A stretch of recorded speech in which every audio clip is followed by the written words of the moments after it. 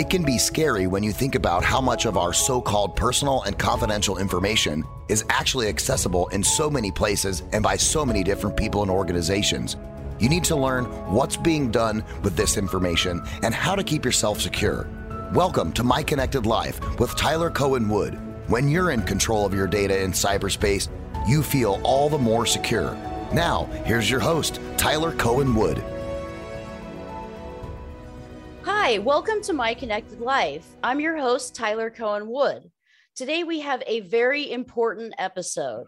We're going to talk about privacy. We're going to talk about securing all the devices in your home and keeping yourself safe from hackers. And we have two very special guests. The first, Avrohom Gottheil, who is CEO and founder and host of Ask the CEO Media. Welcome, Avrohom. Thank you for having me, Tyler. It's a pleasure to be on your show. I'm very excited that you are.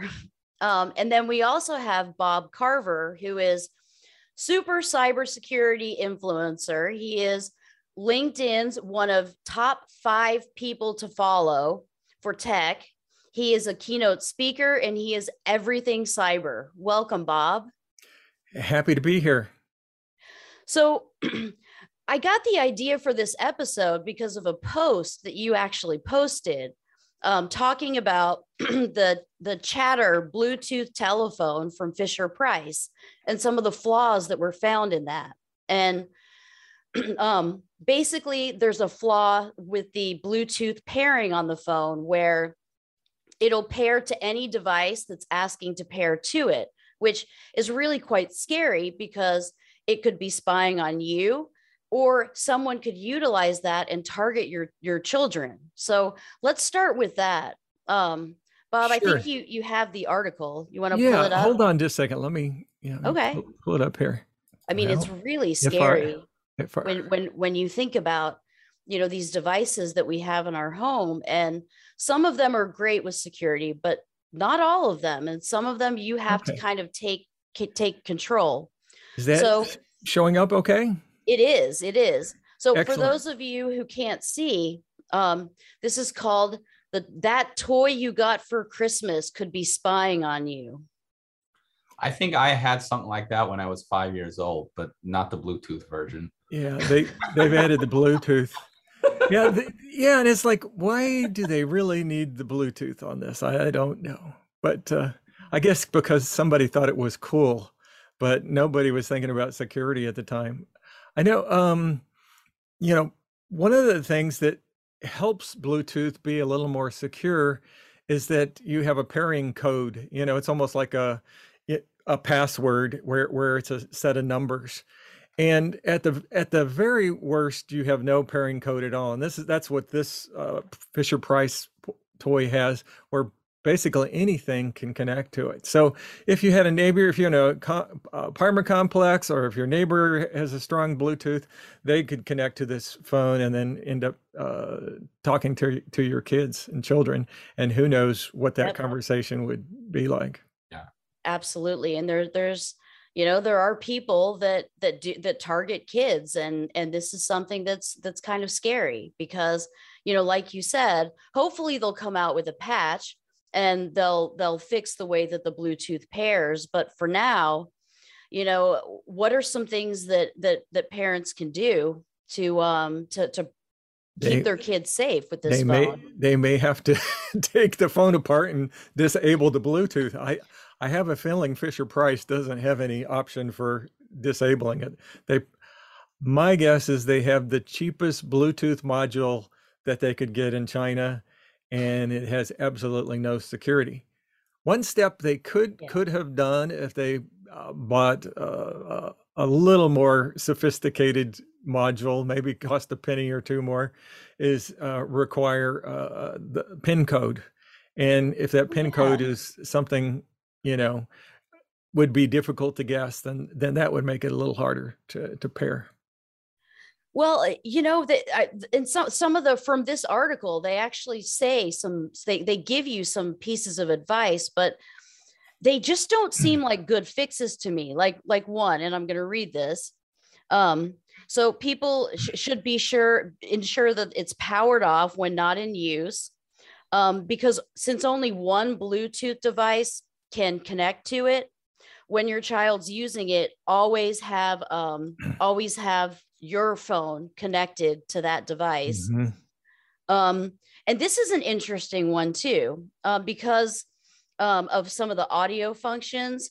The bugging cannot occur if the handset is put on the phone. So always keep the handset on the phone. I mean, those are fixes.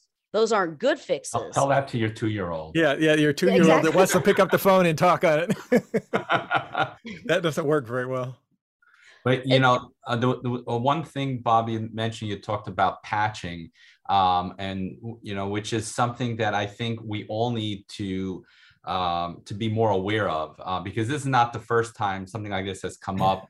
There was an incident a while back where cameras, security baby monitors, oh yes, were being hacked as well. And there was one incident where there was a stranger that was talking through the baby monitor. So these kinds of things happen all the time. And what can we do about it? So I think the first bit of advice that I would give parents before buying these toys is that we need to educate ourselves on how these things work. How do you we have to become experts on patching devices. I mean, they're all IoT devices, and we have to understand how this works. How do you log on to a Fisher Price toy or a camera and get root access and patch that? And that's really critical. So we all have to become tech people and learn how to do that. And what's scary though, a lot of these items, and I don't know for sure because I haven't looked in, called Fisher Price and asked them, but I have a feeling that the module is so cheap that there's no room for patches. I mean, they don't have the ability to put in a PIN code. So that's like the worst level of Bluetooth you can get. The next worst is where the PIN code is set as default as 0000, which is like over a million Bluetooth devices in the world. Yeah, everybody, that's the first one they're going to guess if they require a PIN code, because that's a default on a lot of these cheap toys. And the next thing, of course, if they had some level of sophistication, they would put at the very least a PIN code that was a little bit more randomized, and at least 4 characters, even 6 would be better, that sort of thing. But they go for cheap and they go for getting it out to market fast. So unfortunate, a lot of these they haven't thought very far ahead on these.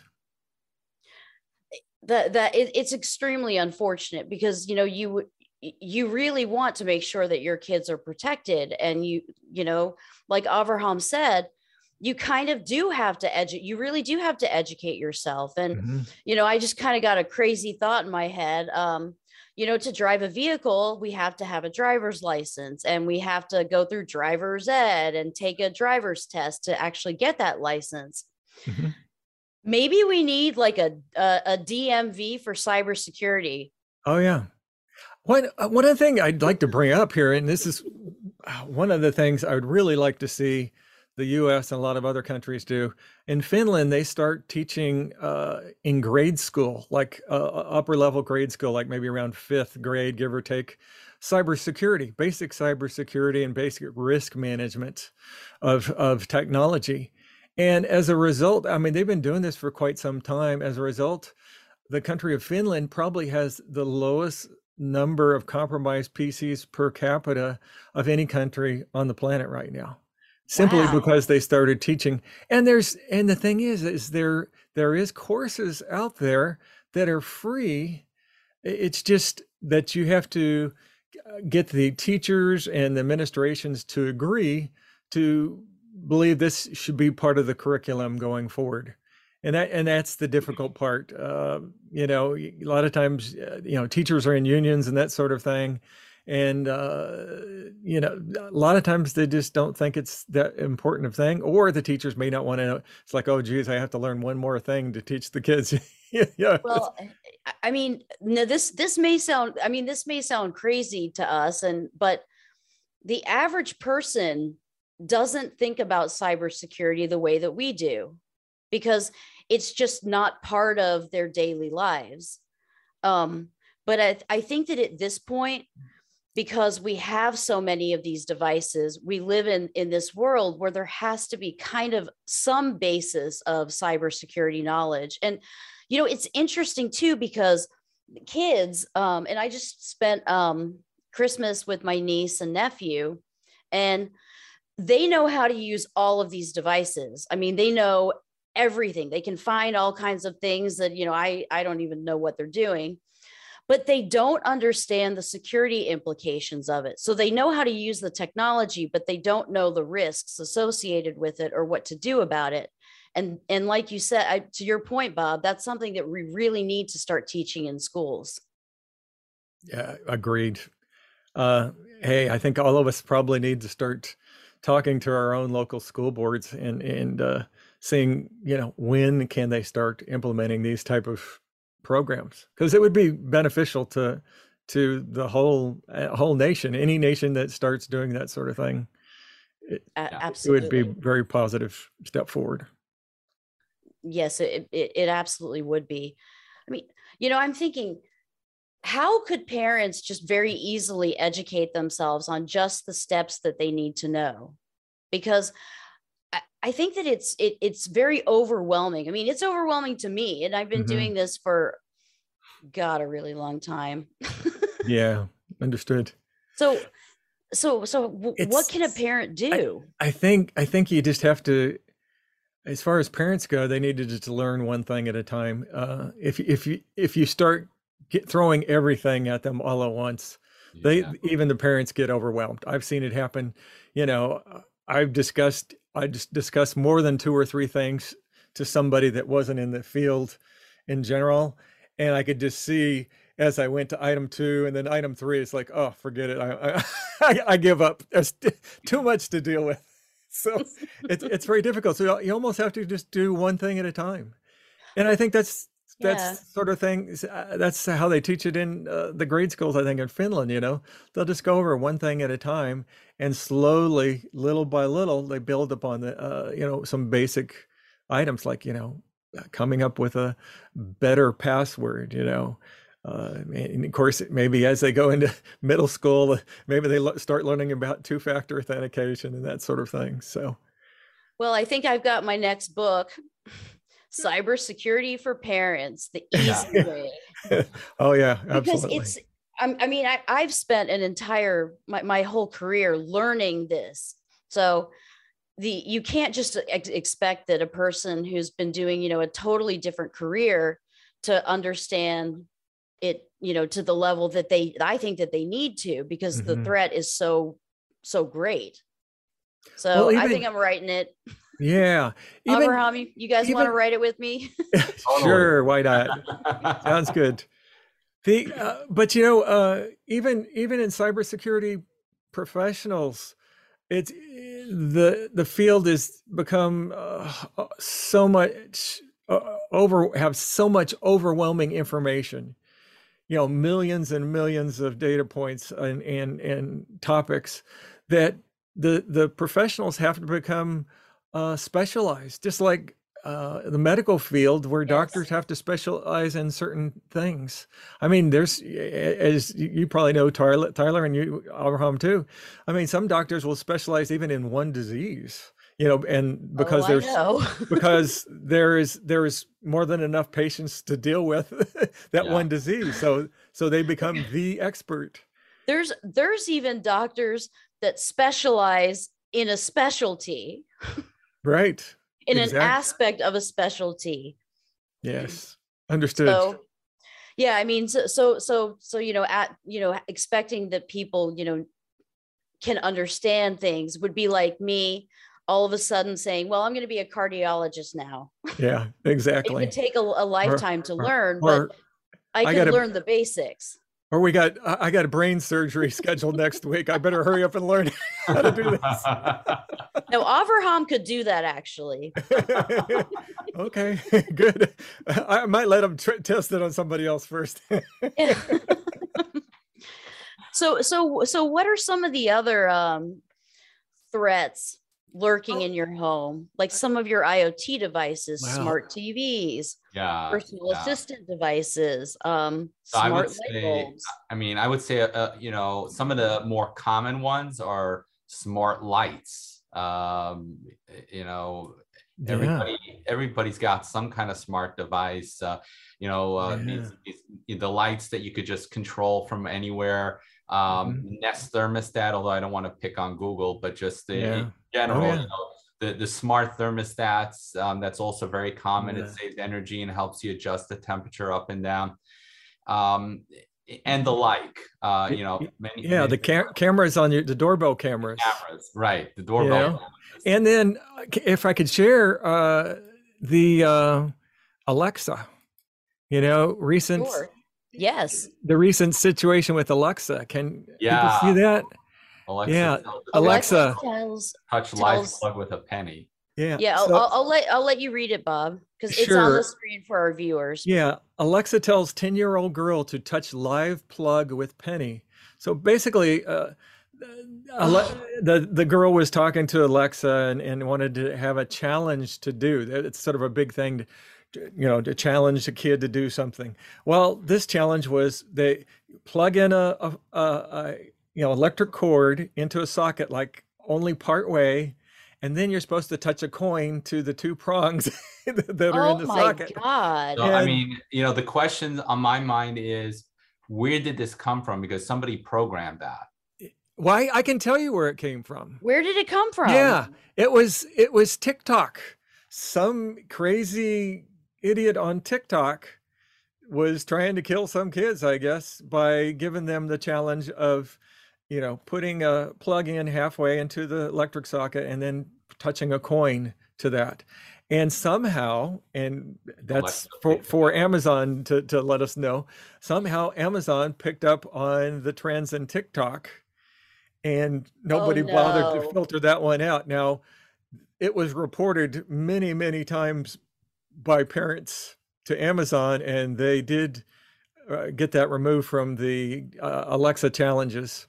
So, hopefully nobody got hurt from that. But it started on TikTok. Some crazy person, I guess, wanted to see if they could kill some kids or something. So electrocute some kids. That is horrible. I hope that's awful. I hope that they catch that person, because that's disgusting. Yes. That's really bad. And I agree. And that's what's another aspect to what's scary about the devices is they're connected.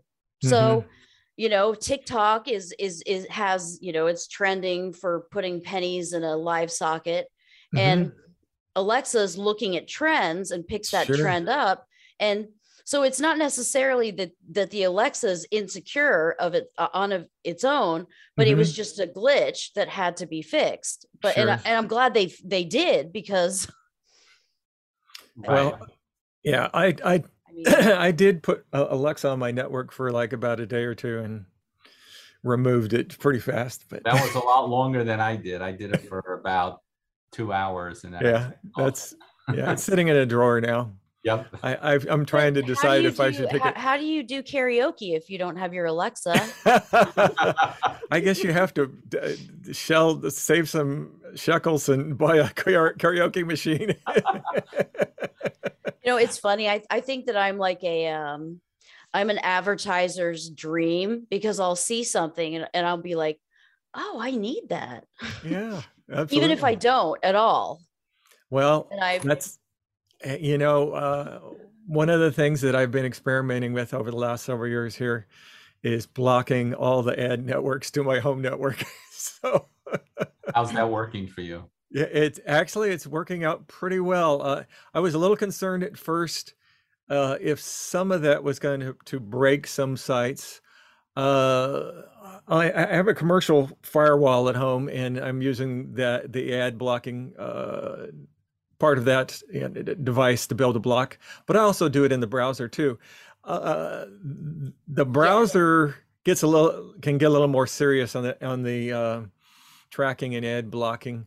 But my commercial firewall, it's done really well, and it really hasn't broken hardly any websites at all. Only thing is I see like 99% less ads than I used to. So, which is fine with me. That's good. Yeah. Ads are one of the ways where people get compromised. Absolutely. And part of the tracking, malvertising, it's got a name, malvertising. Yeah, exactly. Malware advertising. What's scary though, this whole advertising and tracking thing can be so accurate that you can almost have an ad delivered to the exact person that you want. And that's sort of scary. Now, the other thing that it can do is that, say, cyber criminals, if they want to compromise a particular company, they can have ads pointed at a particular company. They can do it that specifically, and then somewhere down the line they'll put some malicious code in the ad, and a person happens to go to the website that has that ad, and they can get compromised. So, which could that's one of the compromise the work network too. Yeah. Now, of course, advertisers don't like that, and a lot of websites don't like that. It will break some websites because. So I have several browsers. Some of them I can turn it so partially on and off. That helps on reading some certain articles where they say, oh, if you really want to continue reading, you're going to have to turn your ad blocking off. And so then I usually try to see if I can do that. But Are there plugins that you would recommend? I know there are plugins to change the browser print, which we'll talk about next. But sure, yeah, absolutely. One of the ones, and there's several plugins that I've used. One of the one is called Ad Nauseam. Ad Nauseam. Okay. Yeah, it's a pretty good one. It's based on some open source technology that blocks ads, and I can't remember what they utilized, but since it's open source, there's no copyright or intellectual property involved. But so Ad Nauseam. But the other one, and I can share this with you, it's called Lightbeam, and let me see if I can. Lightbeam. I like the name. How did they trademark that? I don't know. I don't know if it's even trademarked, to be honest. But it works I know it works on Firefox for sure. And I can show you, it shows you all of the tracking, all the websites. Can you see that? Yes. Yes. All right. So for our listeners and not viewers, do you want to tell us what we're looking at? Sure. It's sort of, it has all these interconnected networks, and it shows these little circles that have all these websites on it. Like one is Security Magazine, and there's VentureBeat, Today and 24.com, Wired Magazine, thehill.com. Is that Zillow? It could be. Pinterest. Anyway, there's so many here. I mean, even DuckDuckGo has a little bit. But New York Times, of course, and DP Review, NPR. Anyway, there's literally, for people that are doing a podcast, there's hundreds of sites that it shows that they could have been tracking you all during this time. So, but anyway, interesting. It's called Lightbeam for Firefox, and it's a plugin. So, wow. Anyway, I do highly suggest this one because it has such a good visualization of all the trackers that are trying to track you. Wow.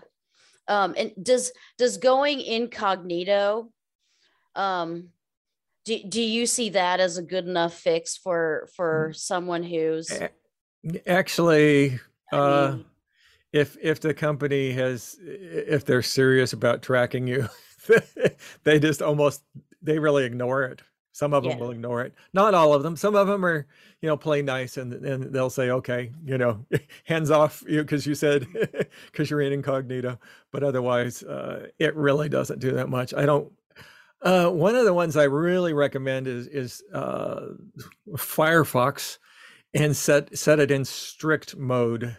Okay. Firefox in strict mode, and then you can add ad nauseum to that. And so, but I even go one step further. I have it blocked in the firewall too. So I have like at least 3 layers going on of blocking ads and tracking.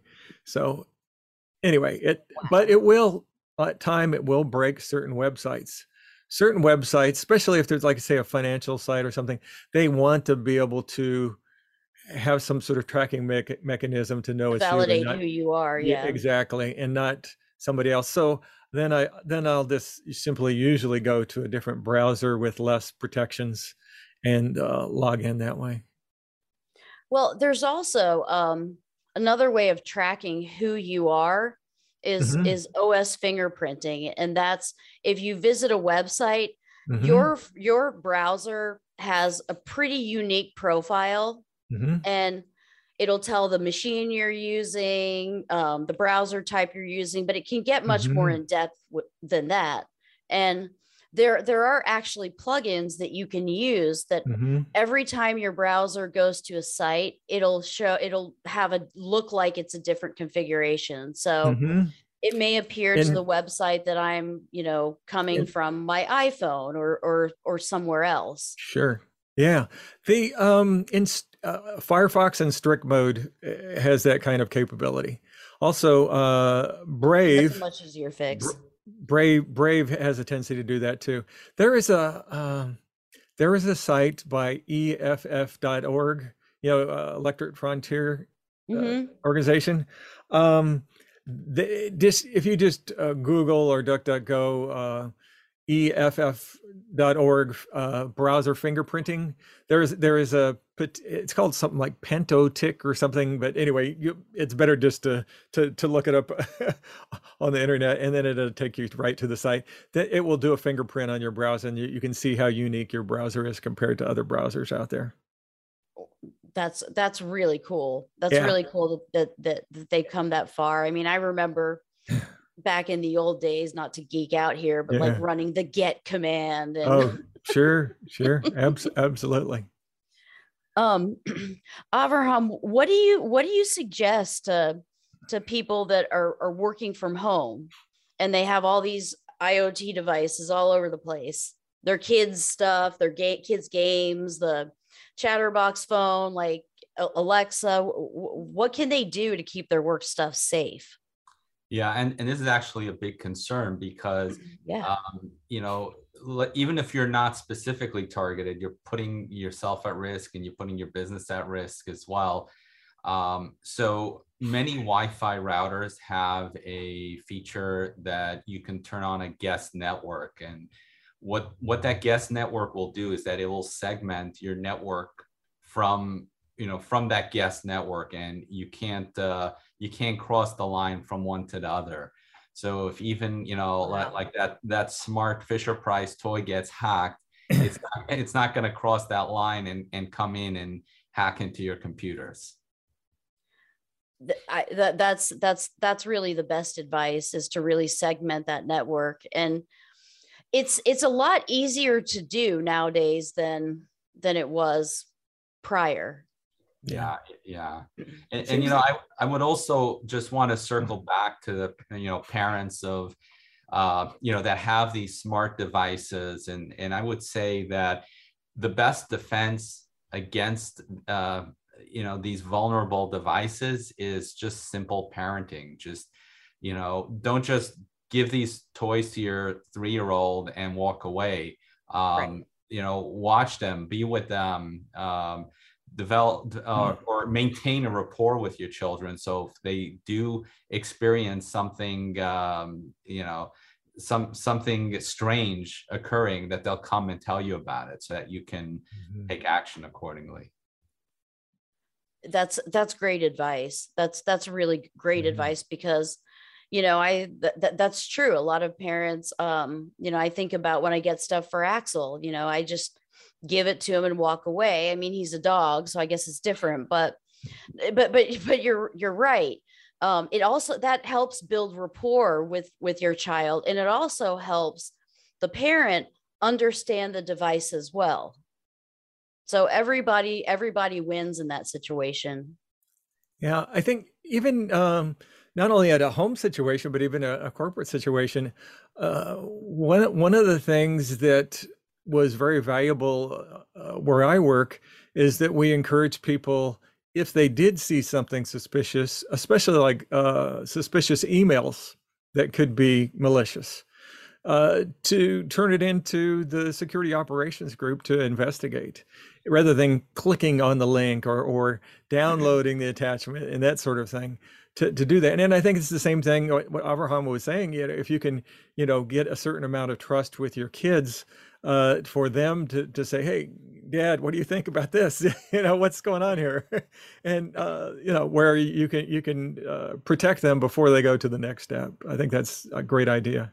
I do too. And I mean, that back to your point, Avrohom, I think that it's also important to start young, like you said, 3, because it's a little different having that rapport and with a 3, 11-year-old than it is a 15, 16, 17-year-old.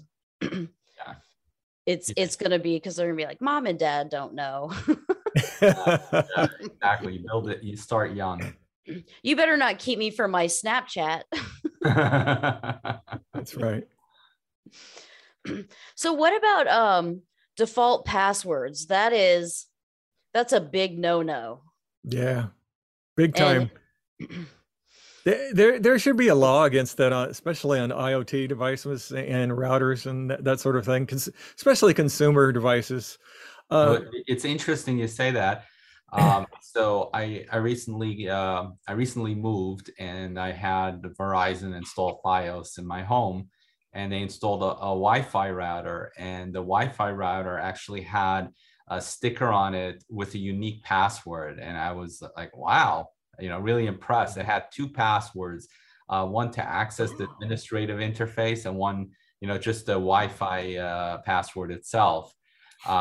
So at least from the industry leaders, they're actually doing that already, where they're shipping devices with a unique password on them. That's fantastic. So each device now has a unique password. So it's not, so because you know how on the dark web you can buy the lists of default passwords, or you can even just look it up on the surface, the regular web internet. So they're all unique. So your router's password is going to be different than mine. Yeah, it came. Wow, that's really smart. Came with a sticker on it. Yeah, the guy just put it in, and I was like, well, how do I know how to get in? He goes, take a look at the sticker. That's good. Now, see, that's an example. That's kind of the opposite of the Chatterbox toy. Yeah. That's due diligence. And I hope that we start seeing more of that, because that makes me feel very happy.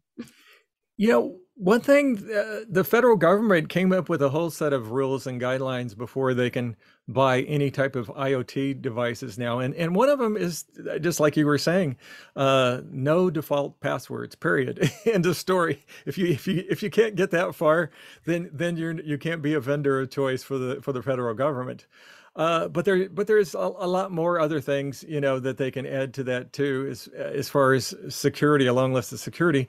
And I'm hoping that one of these days there will be something similar to the laws that are in place for the federal government for their procurement of IoT devices. Needs to be something like that to protect the general consumers. And it's not just protecting the consumer that has the IoT device. A lot of the major botnets that have happened over the last, say 5 or 10 years. Yes. Were using these consumer devices, and they were using the default passwords, and there were botnets that were going out and they were testing the default passwords, and they were just spraying them across the internet, and wherever they logged in, and then they injected their malicious code, and the next thing they know, they were taking down whole and entire parts of the internet. So it's not only for the individual's benefit, it's a benefit for the whole internet as a whole. That was the Mirai botnet, right? Right, absolutely. The Dyn DNS, Dyn DNS attack. Exactly, you got it. What was that? 2016? No, 18. Boy, I tell you, it's unfortunately, I see so many things that I have a hard time keeping the dates straight unless I look them up at myself. See, imagine not having spent, been in this cybersecurity career for so long and being so overwhelmed. And I think that that's what a lot of people are going through. And it's really hard. And, like back to your point about the emails, Bob, hold on a second. Sure. Sorry. So we were talking about the Mirai botnet. That's still in existence, isn't it? Yeah, unfortunately it is, and several variants. Yeah, a lot of times it's the botnet operators are just sort of waiting for an opportune time to decide to let the thing loose and do its next project, I guess you could say. Yeah, it's interesting. I think with cybersecurity and with these digital devices, I think there's a thinking that, okay, there's been this vulnerability, it's patched, so it's fine. Mm-hmm. But the problem with that is these devices and the security of these devices are constantly changing, and something that is secure today may not be secure tomorrow. Right. Look at Log4j. Oh yeah. Log4j. How long has that been used? Well, there was a presentation at Black Hat in 2016, and nobody did anything about it. But that's the difficulty, because it's open source, so that people code this stuff in their spare time for free without any payment. So there's not any real incentive for people to go back and try to fix stuff. Matter of fact, a lot of these people have real jobs like the rest of us, and they're just trying to earn a living, and they may be very busy, doing paid jobs. So this software sits there, and well, you saw, everybody saw it had at least 3 different patches so far, and we don't know if that's going to fix all the vulnerabilities. Yeah, which takes us back to how we started the conversation. When you get these smart toys for your kids, you really have to become an expert at patching them, because to your point, Tyler, it's secure today. Tomorrow there's going to be a vulnerability that'll be discovered, and you're going to have to know how to patch them. Absolutely. And the reason that I am so incredibly passionate about this particular topic is because I in a earlier part of my career, I did digital forensics, and I worked a lot of major crimes cases, and I have seen the worst that can happen to children. And so that is why I've kind of made this part of my mission to do anything that I can do to help other kids and help that from not happening, because there's nothing worse than seeing the worst of what can happen in some of these cyber crimes. So it's really important. I don't know for certain, but I have a feeling that the Bluetooth hardware and software is so basic and so cheap that they may not even have the capabilities to update the software to they're going to have to do a recall. I think so. Like how cars do, they say, hey, we got to fix this, recall. Right.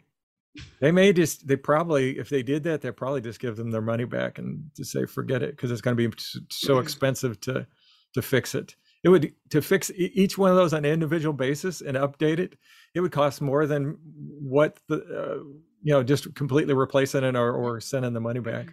Either that or take the batteries out. There you go. There you go.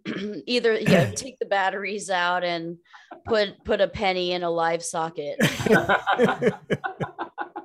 Oh boy. How do they even come up with these things? Like I don't know. But to be honest, I had some mild electric shocks when I was a young kid. You still have your hair. maybe that's why. Yeah, I'm lucky to be here. 1, 2. Anyway, it was a little scary, but yeah, I mean, there was times I touched some wires that were related to a socket, and I felt the buzz from the socket. But also the other thing I did is anybody who's run a lawnmower or something like that, touching the spark plug while it's running, it'll do the same thing. But anyway, I guess it's good I'm here. I did a lot of silly things when I was young. Yeah, we don't recommend doing any of the things Bob did when he was a kid. No. Definitely not. So we've talked about separating the networks. What happens what do you suggest if someone clicks a link and all of a sudden their phone or their laptop gets the big ransomware message? What should they do right away? Wow. Like, what's the first thing? Throw it out. Could be. I'm hoping a lot of people have spent an extra few bucks to get top of the line endpoint security rather than going to their local, say, Walmart or whatever, and just buying whatever the cheapest one they can get off the shelf, because they have a better chance, in a proactive manner, better chance of not harming your computer if you have better quality endpoint security. That's the first thing. Is prevention is the number one key. The other thing, of course, is backups. Is worst case scenario, have regular backups of your system. That is vital. You should have regular backups of your system. Yeah, I even recommend, even in a home system, I recommend at least 2 backups. And if you're using for business, you probably ought to do at least 3. Online and offline. There you go. I think the first thing that I would recommend is turn it off. Yeah. Power down, remove any cables, turn off your network card, mm-hmm. and don't bring it into your work office and turn it on. Mm-hmm. Right. Exactly. You don't want it to infect other computers on a network. Yeah, definitely. Yeah. I mean, sorry, go ahead. Yeah. Some cloud providers let you have multiple versions of files, and they have ransomware protection. I believe Dropbox has that, where I'm pretty sure they have that, where if you need to go back to a different point in time, you can do that. So like, these are just simple things you can implement. And that's really, I think that's really the important thing is what are, simple things that people can do, now that will improve their security, their posture significantly.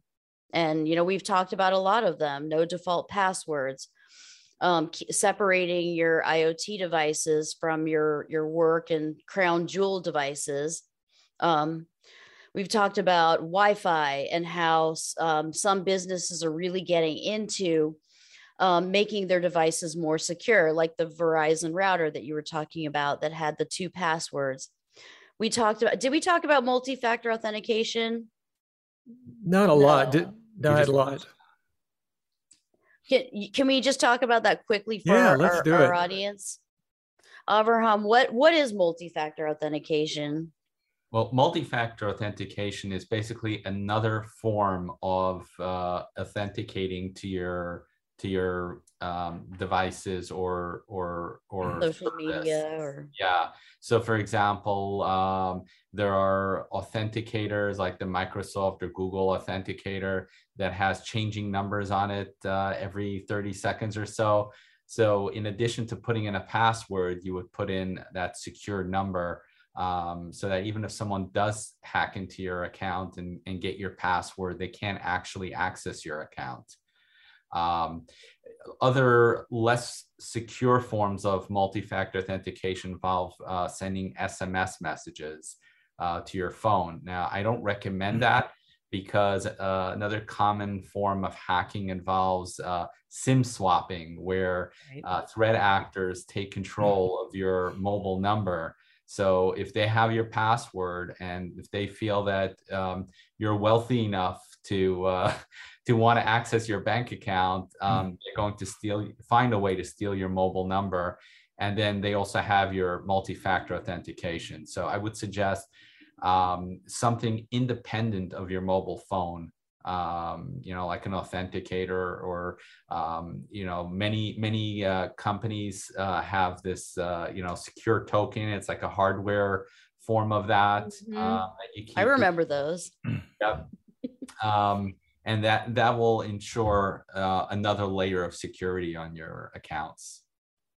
Yeah, that's incredibly important. I mean, the SMS swapping, I definitely agree that is huge. And I mean, there's also authenticating, a second form of authentication. You'll get an email sent to you. It may be more secure to use that, but it's better to use some form, even if you're using the SMS messages, than to not use it. Yes, absolutely. There was a study done by Google about a year ago, and they were showing, how hard it was to break into an account. And of course, the easiest was with just password only. And then they said the next best was having the SMS two-factor authentication. Then after that, it was like what Avrohom was talking about, using the Microsoft Authenticator, the Google Authenticator, Gottheil, on and on. There's many brands of that type of authenticators for two-factor. And then after that, they showed that the smart keys were actually the highest level, hardest to break in. Matter of fact, at the time when Google was testing it, they had literally no break-ins to Google accounts that were using smart keys at the time. Really? I haven't seen any updates on that since then, but yeah, smart keys are definitely the top tier right now. That doesn't mean that all these are perfect, but it's just sort of a good, better, best right now. And then as the cyber criminals get better, then we may have to come up with something that's even better down the road. You never know. Well, and cybersecurity is really just taking a layered approach, because the more little simple steps that you do, the greater your security posture is going to be. And, if someone's just trying to hack you just randomly, they're going to move on to someone else. Sure. Much easier, unless they think that you're a multimillionaire. And yeah. Well, if you're being targeted, that's a completely different Sure. story. Exactly. Completely different. Well, do you guys have any final tips for our listeners on their home security and their toy security, kids, all these great things that we've talked about? Boy, I think just implement everything we talked about. Start with your two-factor, and then I guess do analysis of your kids' toys to see if they seem like they're secure or not. Thank you. And I just want to add, just always keep educating yourself on all the latest technology and gadgets. And before you buy something for your kids, make sure you understand what it is you're buying for them. Well, thank you guys so much. This has been really helpful to our audience. This has been a great session. So thank you. Happy New Year. And join us next week for another episode of My Connected Life. Thank you, Tyler Cohen Wood. Thank you for tuning in this week to My Connected Life. We have much more for you next Wednesday morning at 11 a.m. Eastern Time, 8 a.m. Pacific on the Voice America Variety Channel. Until our next show, be careful with your data and your life.